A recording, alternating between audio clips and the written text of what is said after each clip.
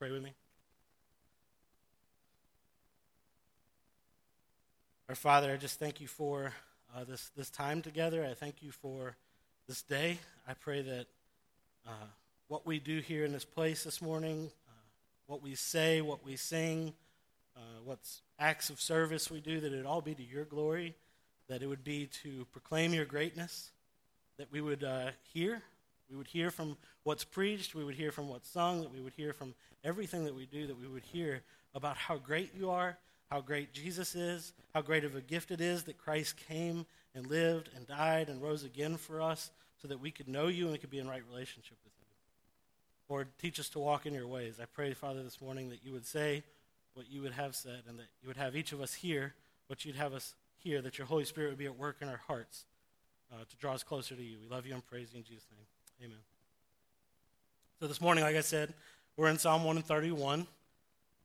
Charles Spurgeon said that this psalm is one of the shortest psalms to read. It's one of the shortest chapters to read, but one of the longest to learn. I think that's probably true. We're going to read over it. Psalm 131, 1 through 3. It says, O Lord, my heart is not lifted up. My eyes are not raised too high. I do not occupy myself with things too great and too marvelous for me. But I have calmed and quieted my soul like a weaned child with its mother. Like a weaned child is my soul within me. O Israel, hope in the Lord from this time forth and forevermore. 3 verses, Psalm 131, 1 through 3. One night several years ago, I was up kind of late, and I decided to flip through and see if I could find a movie to watch. Nothing too serious, because, I kind of wanted to fall asleep. That was the point. And, I like to go to sleep with the TV on sometimes. Anyway, so I'm looking through. I find a movie called Click. It has Adam Sandler in it. That means it's a comedy. That means it's not going to matter. And it's probably kind of on the stupid side, and I could fall asleep. So I press the OK button. I pull up Click. And like at 2 o'clock in the morning, I find myself weeping on the couch in the middle of the movie. All right, it's not a comedy. That's not a comedy. Don't think it is. So I pull up Click. I'm watching the movie. If you haven't seen the movie, this is basically how it goes. This guy, Adam Sandler's character, he's working hard, trying to get a promotion. He's got he's just covered up with his work, right? And pretty soon he's getting frustrated because of how much he's putting in and how long it's taking to get a promotion and the time he's missing out on his family and the time, he's missing away from his wife and his kids. And so all of a sudden, through weird circumstances, he comes upon a remote control that not only controls everything in his house, all his devices, but what he soon finds is it actually controls his life too. And so he could press fast forward and the dog, get through the dog barking, right? And pretty soon he fast forwards to get to that promotion. Like all the stuff in between is just too much. He's frustrated. He presses fast forward. Life zips by. He gets his promotion, right? And pretty soon, it's just one thing after another. It's a slippery slope. Yeah, he goes through the dog barking. He gets his promotion. Next thing you know, he's like fast forwarding through his wife talking. I would never do that. But, anyways. But what he doesn't know is that the remote control is remembering his preferences, right? And so all of a sudden, it just starts doing it on its own. And pretty soon, it's years later, and he's missed out on, all the mundane stuff. It's just the highlights. Like his kids are getting married. His wife's got a divorce. They've moved on. He wakes up, and he's an old man, and everything's gone. And then you're just like weeping, like, no, don't let this happen to me. It's not a funny movie, like I said. But it's only after his life and family have slipped away that he realizes that his life was as much about the ordinary, everyday moments of being with his family and of being with his kids as it was about highlights, right? Life is just as much about the ordinary, everyday, mundane moments with his family, with the people that are in his life, as it is about the highlight reel. Now, I said at the beginning of this series on the Psalms of Ascents, that one of the things I really wanted us to take away from these chapters was that it isn't up to us to be extraordinary for God. It's not up to us to be extraordinary for God. God will use our ordinary to do the extraordinary things that he does. It's one of the main things I wanted us to get from this series in Psalms of Ascents. is it's not up to us to do the extraordinary. God does the extraordinary, and he'll take our ordinary and do those things. And that's the tension that this song in Psalm 131 really starts dealing with. We have to question, are we able to calm and quiet our soul? Are we able to find peace and joy in the ordinary, in the everyday, in what seems like the mundane? Or are we clamoring at all times to be extraordinary, to make ourselves great? Are we only living for the highlight reel, right? And the good news for us this morning is that we can rest from our toiling to become somebody great. We can take a rest from our toiling to become somebody great because God will use your ordinary to do the extraordinary things that he does. Let's just take a closer look at the scripture here. I'm going to reread Psalm 131, 1 through 2. O Lord, my heart is not lifted up. My eyes are not raised too high. I do not occupy myself with things that are too great and too marvelous for me, but I have calmed and quieted my soul like a weaned child with its mother. Now we know from the heading, we know from the start that David wrote this psalm, King David. And it's hard to know out of which of his experiences in his life that he wrote this song. We don't know where, when exactly. But we do know who David is, right? We know of David from 1 Samuel and in Acts chapter 13 when Saul's kind of stacked up next to David, that God chose David because he had a heart like his. Because David had a heart after God's own heart, right? And he would do the will of God. Now, if you know David's story, you know he messes up. I mean, David messed up big time for sure, but if you think over the story of David, time and again, I see this sentiment of Psalm 131 is evident in his life. Like as I was preparing this week, I went back and read a few of David's stories. I read over David versus Goliath.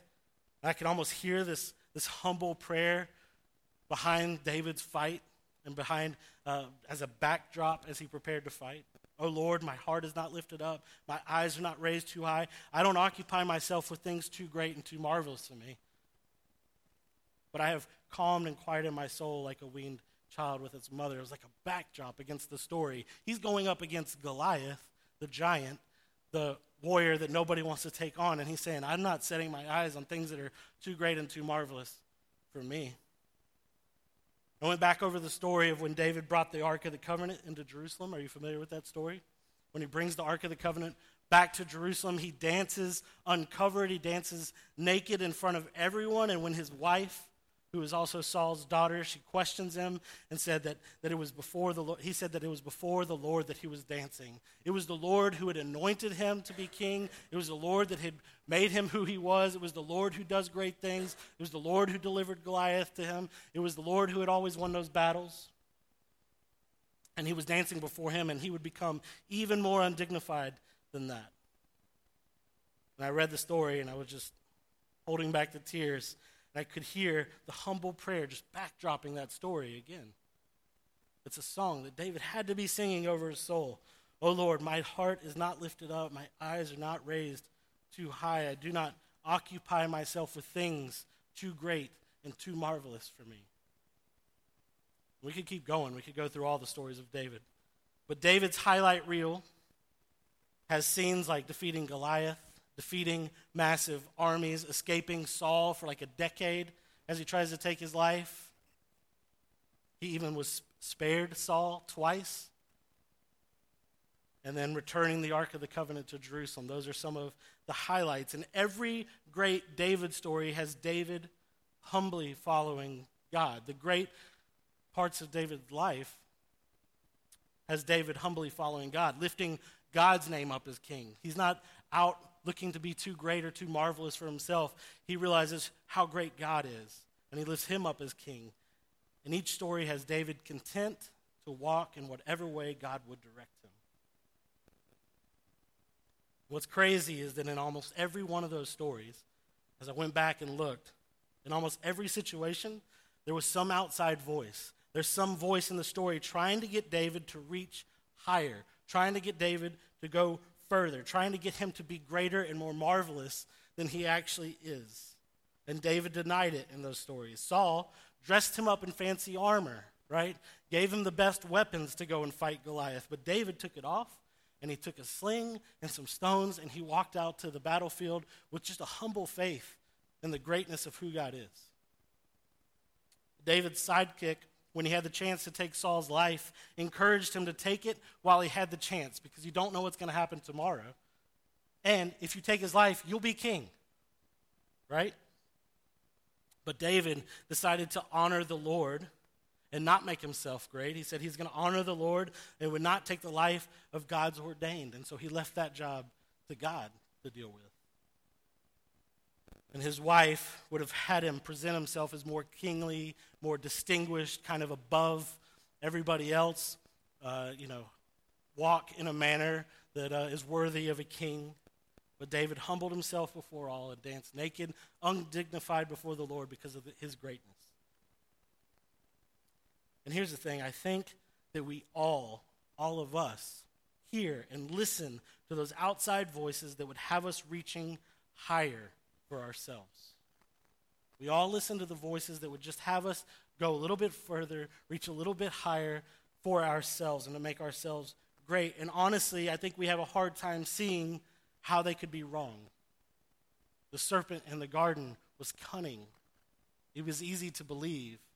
And so the voices we hear as well are cunning and they're easy to believe, and we have a hard time seeing how they could possibly be wrong. I mean, what can be wrong with being your best self? What could be wrong with being my best self, with taking advantage of all the talents and opportunities that come my way? What could be wrong with that?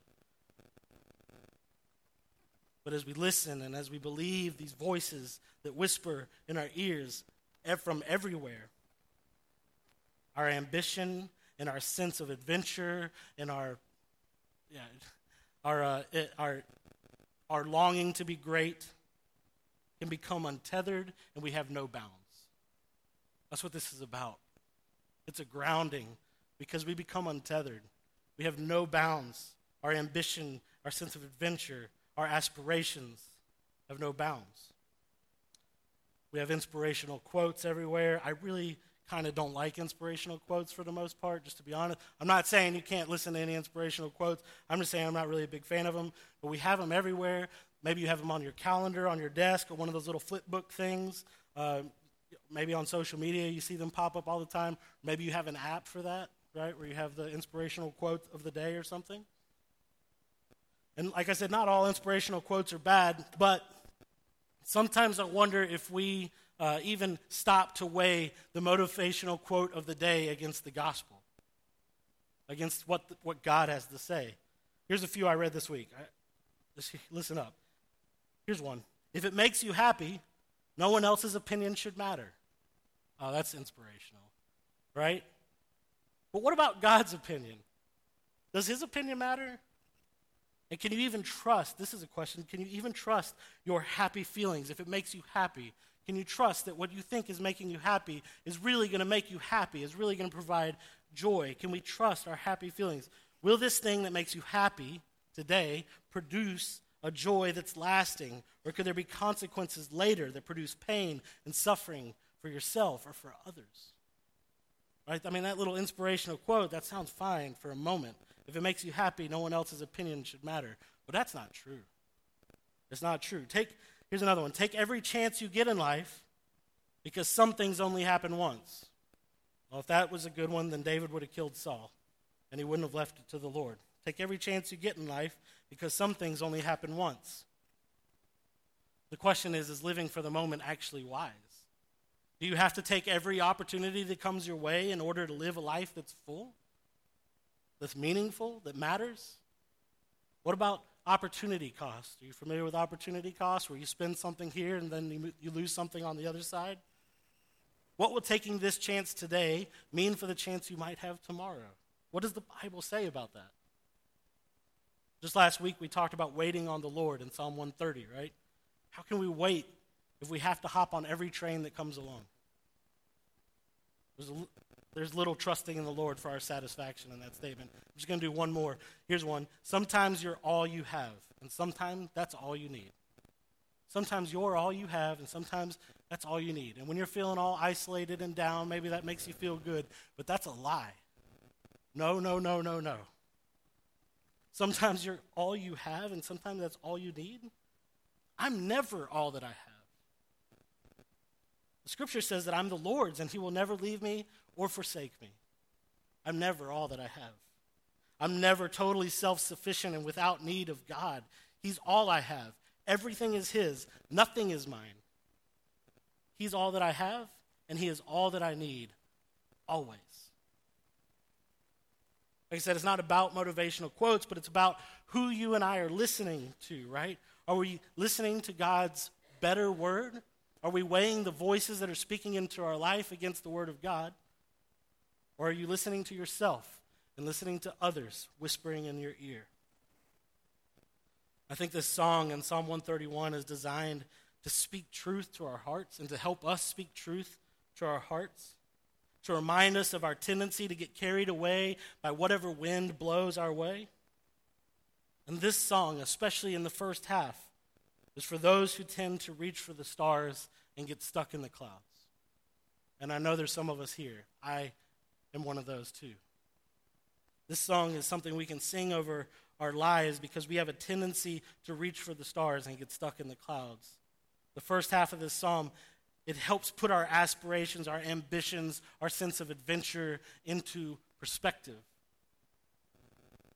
We aren't created to do great things for our own greatness, number one. We're not created to do great things for our own greatness. And we aren't created to do great things for God. We aren't created to do great things for God. Because if we have our eyes set on doing great things for God, there's likely some unbelief in us that God is truly great already on his own without whatever we can bring. We were created to live, we were created to live for the proclamation of God's greatness, for his glory. Not for our own greatness, not in order to make God great. God is already great on his own. We weren't created to make him great. We were created to proclaim how great he already is and always has been. So if I had an inspirational quote, it would be that our greatest moments are the moments we are at rest in God's greatness. Our greatest life is the life that rests in God's greatness. Because that's when God will use your ordinary to do the extraordinary things that he does. You want to see great things happen?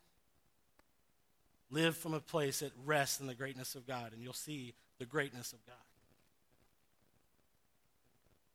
And if that word ordinary, where I say God will use your ordinary to do the extraordinary, if that word ordinary doesn't sit well with you, if you don't like it, I get that. I don't like it either, because we want more. You want more. You want to do something awesome. You want to be different than everybody else. You want to make a difference for everybody else. You want positive change. You want evidence that you have some purpose, that you have a purpose. You want evidence. And so ordinary may not sit well, but if you're hearing me in a way that makes it not sit well, I think you might be hearing me wrong, because the Psalm of David, I'm not saying it's about stifling ambition and adventure, but it's about rightly directing it. Right? What I'm really just saying is that the greatest thing you'll ever do or be a part of will come from a heart that's content and at rest in all situations because of the trust you have in God to do the awesome work, and the trust you have in God to make the difference, and the trust you have in God to make positive changes and to restore, like he said he would restore. Paul says it well, how he realized this to be true in his own life. It's in Philippians 4:11 through 13. He says, "Not that I am speaking of being in need, for I have learned in whatever situation I am to be content. I know how to be brought low, and I know how to abound. In any and every circumstance, I have learned the secret of facing plenty and hunger, abundance and need. I can do all things through him who strengthens me." This isn't about Paul being able to be all things to all people and in every situation be the great guy. It's about Paul living out of the greatness of God and Paul living at rest in the greatness of God so that he can be content and at rest in every situation. And I have to wonder, for us. How would God use this church full of people? How would God use a church full of people who laid down their individual pursuits for personal glory and greatness? What if we all laid down our individual pursuits for glory and our own greatness, and we were living from a rest in God's greatness? How would God use a church full of people who have laid down their great endeavors to make God great in order to sit with each other? What if we gave up our endeavors to make God great, the thing that we're going to do to make God famous so that he'll finally be great? What if we gave it up? What if we confessed that we can't make God great, that God's great on his own? And we laid it down, and we did that in order to sit with each other, to pray with each other, to read the word together, to talk about God's greatness together, to be together, to eat together, to pay bills together. What if God did that in our church? What if this was a people who laid down our own greatness to rest in God's greatness? In Acts 2, he used a people just like that to save thousands of people and establish and grow the church so that we can even hear the gospel today.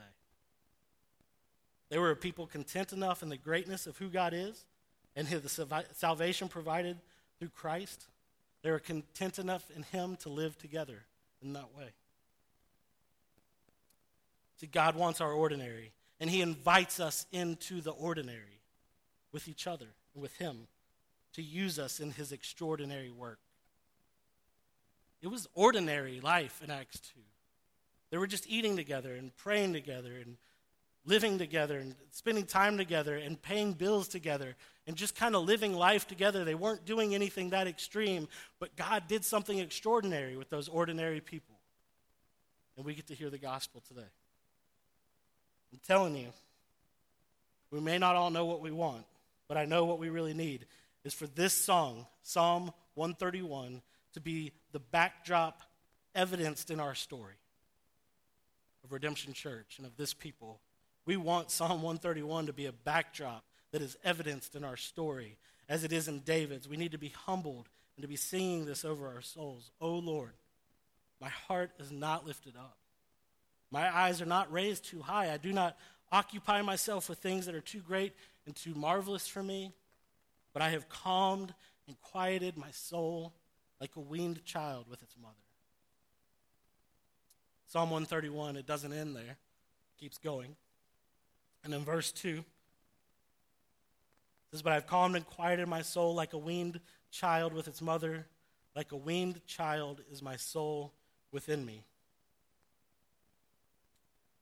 We have to note that it doesn't just say that my heart and my soul is like a child, but it says it's like a weaned child is my soul within me. Like a weaned child. And here's the thing. I see this all the time, but as the pendulum sort of swings, right? Some of us need this song, like I said, to ground us from our ideas of loftiness and greatness. And on the other side of the pendulum, some of us need this song to lift our hearts from the crushing weight of worry and anxiety and fear. Commentator Derek Kidner writes this. He says that some need freedom from the nagging of self-seeking for your own greatness, right? And others need freedom from the bondage of delusive frets and fears. And he goes on to say that this verse draws an analogy between the child which no longer frets for what it used to find indispensable, and the analogy is with the soul which has learned a comparable lesson, right? My daughter Ansley is 2 years old. She's very cute. I don't know if you've seen her. My daughter, so she's 2 years old now, but we no longer have to hold her bottle and feed her, right? It's kind of sad sometimes. You kind of wish you could just hold him and feed her, but she's like, get off me. You know, she won't let me try. She no longer makes me hold her bottle so that she can feed her. She no longer just screams when her diaper's dirty or when she's hungry or when she needs something.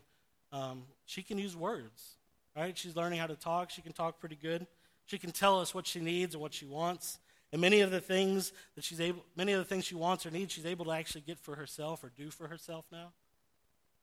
She can throw her own banana peels away in the garbage when she's done. She really likes bananas. And she wants them in the peel. No, she wants them out of the peel. Anyway, she could throw them away. And she can even help us clean up the messes around the house, right? When it's time to clean up the playroom or whatever. I'm not saying it's a great job, but she can put the things in the boxes and she can do the work. She can help. And see, as a weaned child no longer is consumed with the anxiety of their own needs for food and shelter, like my daughter, they are able to begin to function, right? They begin to walk and they talk and they can communicate their needs. They can even take part in contributing to the family by helping with household chores and such. And some of us are not on this side of the pendulum, but we're over here. We're so consumed with our own worries about tomorrow, with what we'll eat or drink or wear or what you'll become, that there's no freedom to fix your eyes on the who behind who God is. It might sound familiar from the Sermon on the Mount, but some of us are so concerned with what we'll eat or what we'll drink or how we'll provide or what's going to happen tomorrow that we don't have freedom to fix our eyes on Jesus and to seek first the kingdom. We don't get to know God. I love the phrasing in 131 in David's song that it's like a weaned child with its mother. It's like a weaned child with its mother. Because our soul needs to know what it's like, not only to know that there is a God, but what it's like to be with God and who he is. To have God with us. See, while the fruit on our trees may look kind of different, some consumed with reaching the stars, and while others are consumed with just meeting basic needs, I'm convinced that at the root, we all have the same disbelief. We all have the same unbelief. We don't know the who behind who God is. We don't know him. We don't know him, and we don't know what it's like to be with him because we've not been weaned to a point where we could let go of our frets and of our fears and of our worries about what we'll eat, about what we'll drink, about what we'll wear, what we'll experience, what we'll become, what we'll reach to, or how great we'll become. Sure, there's a God. We believe that. Sure, there's a God. But we don't really believe, if we're just honest, in the day-to-day, we believe there's a God, but we don't always really believe that he is love, that he's really good, that he's all-powerful, that he's great. We don't really believe that he's gracious, that he's faithful, and that he keeps his promises. God's not great. That's why we take control. We have to take control. We have to be the masters of our own destiny. God isn't good. At least not to me. I don't even know if he knows me. So if I want the good life, I'm going to have to look somewhere else. I think that's at the root of a lot of our unbelief that this song can speak to. These are the unbeliefs at the root for us. We are either consumed with fears and anxiety about meeting our basic needs, so much so that we're unable to take part in the family, or we're consumed with our longings and worries about what we will become and what we'll leave behind in our legacy, or whatever, that we're just so out for our own greatness that we forsake our family. And we forsake being with God. So David sings this song on Psalm 131 to quiet our souls so that we can experience the with of God with us. And in the hour of our heart's unbelief, we can sing this over our soul and speak this to our heart as a reminder that our unbelief is unfounded. God is truly great. God is really good. God's gracious. God is glorious. And God is with us. If you look online at our message series, there's a short description there about this series in the Psalms of Ascents, and it reads like this. It just says, our faith has a tendency to operate as if, while God is real, he's distant and hardly attached or concerned with our everyday lives and circumstances. The Israelites scattered in exile felt the same tension. However, God has always said different, and through Jesus, he's proven different. God is with us always, even to the end of the age, which is from the closing of Matthew. And if you remember, just a few months ago, we were in Matthew. If you weren't here, you can check that out online. But we did Matthew for about a year and a half. And if you remember from our time in the Gospel of Matthew, we noted how the book opened and closed with the evidence and promise that God is with us. It started and ended with that. Jesus, in the beginning of the book, who was God and is God, stepped humbly onto earth as a baby named Emmanuel, which means God with us. It's such good news for us because he's not far off. God's not an absentee parent, right? He's came to be with us. And the more we understand what Jesus, who is God with us, the more we understand what he has done, and the more we'll see who he has proven God to be. The more we understand what he's done, the more we'll see who God really is. And the more we see God for who he really is, the quieter our souls will become. Jesus came. This is good news. Jesus came. He lived. He died. He was buried. And he rose again. That's all through the book of Matthew. And he rose again with a promise, as Matthew closes the book, that he will be with us even to the end of the age. He will be with us even to the end of the age. And the call of this Psalm of David in Psalm 131 and the call of the Great Commission, they sync together. That's what I'm getting at. David, who was with God like a weaned child with his mother, makes the charge in this last verse, in verse 3 of Psalm 131. It says, O Israel, hope in the Lord from this time forth and forevermore. And Jesus, who is God with us, promises to be with us from this time forth and forevermore. And through his work of redemption, we can take him at his word. He's with us, and he'll be with us forever. See, that's a great hope. And we talked a lot last week about hope. Psalm 130, we talked a whole lot about hope. Last week we were really talking more about the beginning of hope. That is like confessing who God really is in spite of what we have believed, which we're doing a little bit of this week as well. But it was a crying out and the initial act of repentance where we're turning away from the things that we're putting our trust and our hope in, and we're turning to Jesus, and we're putting our hope and our trust in him, where we can find peace and courage to keep moving on. And hope is the charge of this week's psalm as well, in Psalm 131. And it's much of the same, but it's a song of David. It just sort of seems to like kind of ooze out of actual experience, right? It seems like it just comes out of actual experience and out of a realization of continued need for reminders to hope in God along the way of discipleship, or else risk becoming untethered and going out for your own greatness. See, repentance it's not a one and done thing, right? Discipleship is a journey, and that's what we've been talking about. These psalms were sung on the journey as the pilgrims would make their way up to Jerusalem to worship God. And discipleship is a journey that requires a steady, content walk in the way of truth. I'm a forgetful person. We are a forgetful people, and we need the repetition. We need to be able to speak the gospel into the everyday of the journey. That's why these are songs. That's why they could sing them over and over and over again, because it would remind them of these truths along the way, and it would speak to the heart. We need to be reminded in our heart and soul of who it is that we are with. We are with God, and he is great, and he always has been great. And you can't make him great, and it's not about you being great. He's great. And it's great to be with him. And Jesus is with us. And in him, there is proven hope, peace, and courage for the everyday journey of discipleship. Through what he's done and is coming and living and dying and being buried and being rose again, and promising to be with us always, even to the end of the age, and giving us the Holy Spirit. There's hope and peace and courage for the everyday journey of discipleship. And when we forget him, we'll begin to hope in ourselves again, or we'll begin to hope in something else, in somebody else's story. We'll begin to listen to the other voices and the influence to shape our own truths, whatever that is. So we need to listen to this song, and it's a reminder that Jesus is the good news for us this morning, and he's the good news every morning. Jesus is always the best news for us. From one side of the pendulum to the other, the charge is the same for all of us.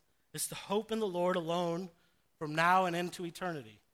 Hope in the Lord alone from now and into eternity. That's not a hope in your own abilities and in your own greatness or in your own work or in your own fame or in your own platform. It's hope in the Lord alone from now and into eternity. Because your greatest moments will be when you're at rest in his greatness. And you can rest assured that God will use your ordinary to do the extraordinary. And God will use our ordinary to do the extraordinary. He is great, and he is doing great things. We can rest assured that he'll use our ordinary to do the extraordinary. And it'll be more satisfying than anything we've ever dreamed up or imagined. It's more satisfying than any star we could reach for. To rest in the greatness of God.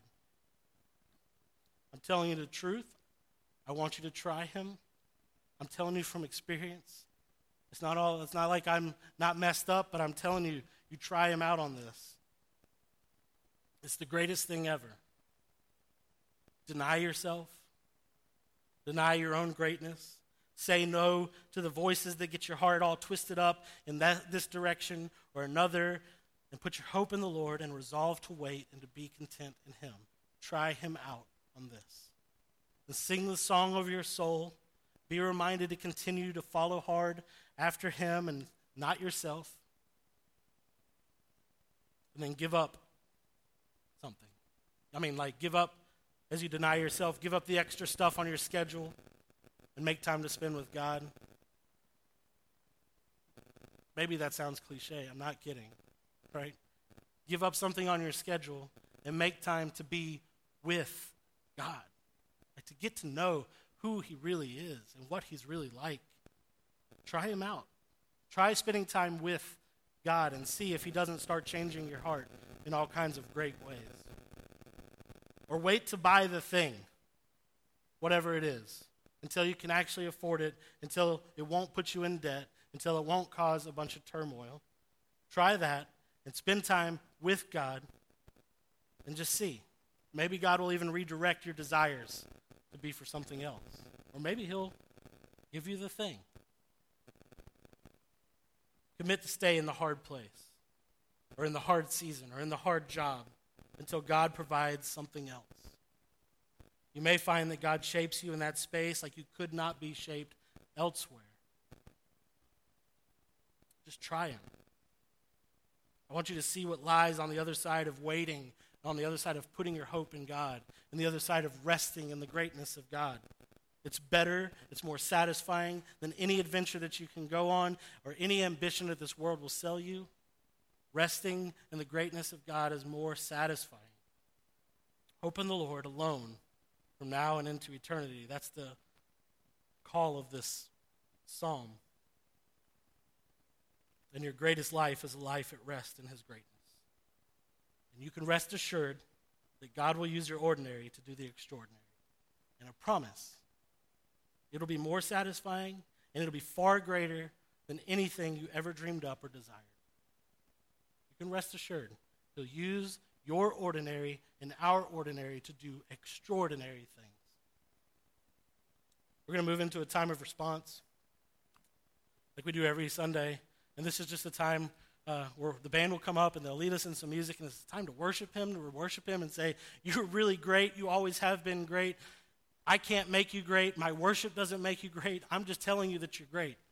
And I want to rest in your greatness. We can sing, we can pray, we can reflect in this time. If you want to pray with somebody, we'll have somebody in the back. There's an offering basket in the back, tithes and offerings. And this is where we can give as an act of worship as well. So you can do that there. And then also we're going to come and take communion like we do every week. You can come down the middle. You can take the bread and you dip it in the wine or the juice, his body and his blood. And we're remembering Christ. And we're proclaiming to ourselves, it's a reminder, kind of like this song. It's a reminder that Jesus is who he says he is. And that he's the best thing that's ever happened to us. And he's the good news this morning. And he's the good news every morning. And he's saved us and he's rescued us and he's made a way for us to be with God. And it's amazing. And we're proclaiming that to one another. We're just reminding each other of that as we do it. So if you're a Christian, whether you're a member of this church or not, we invite you to come and to make that proclamation as we do this as we take communion together. If you're not a Christian, we ask that you not come, because like I said, this is what we're saying in our action, that Jesus has saved us, that Jesus is our Lord and Savior, that we're submitting all of life to him because of how great he is. And if you can't say that, we don't want you to say it. Rather, we'd like you to hear what we're saying and take Jesus. Like I said, there'll be people who can pray with you. We want you to know Jesus Christ this morning. Would you pray with me? Father, we thank you for this day. We thank you for we just thank you for your great love for us in Jesus Christ. We thank you that you've made a way for us to be with you, that you are with us, that you stepped into this world to be with us, and that you'll never leave us, that you'll never forsake us. We are never our own. We are always yours, and you're with us, and you are great. Father, help us to know and find the satisfaction and the joy that comes in living in the purpose which you created us for, which is to make your name known, which is to glorify your name and to rest in your greatness and tell others about your greatness. Father, I pray that you just stir our hearts to a place where we can say, hey, we're not looking too high. We're not looking to things that are too great or too marvelous for us. We're looking to your greatness because you're great and you're marvelous, and so our souls are quiet, our souls are content, and we are at rest in your greatness. And you are going to do what you're going to do, and we're just thankful for being a part of it. Would you just move our hearts to rest in you? We love you and praise you in Jesus' name. Amen.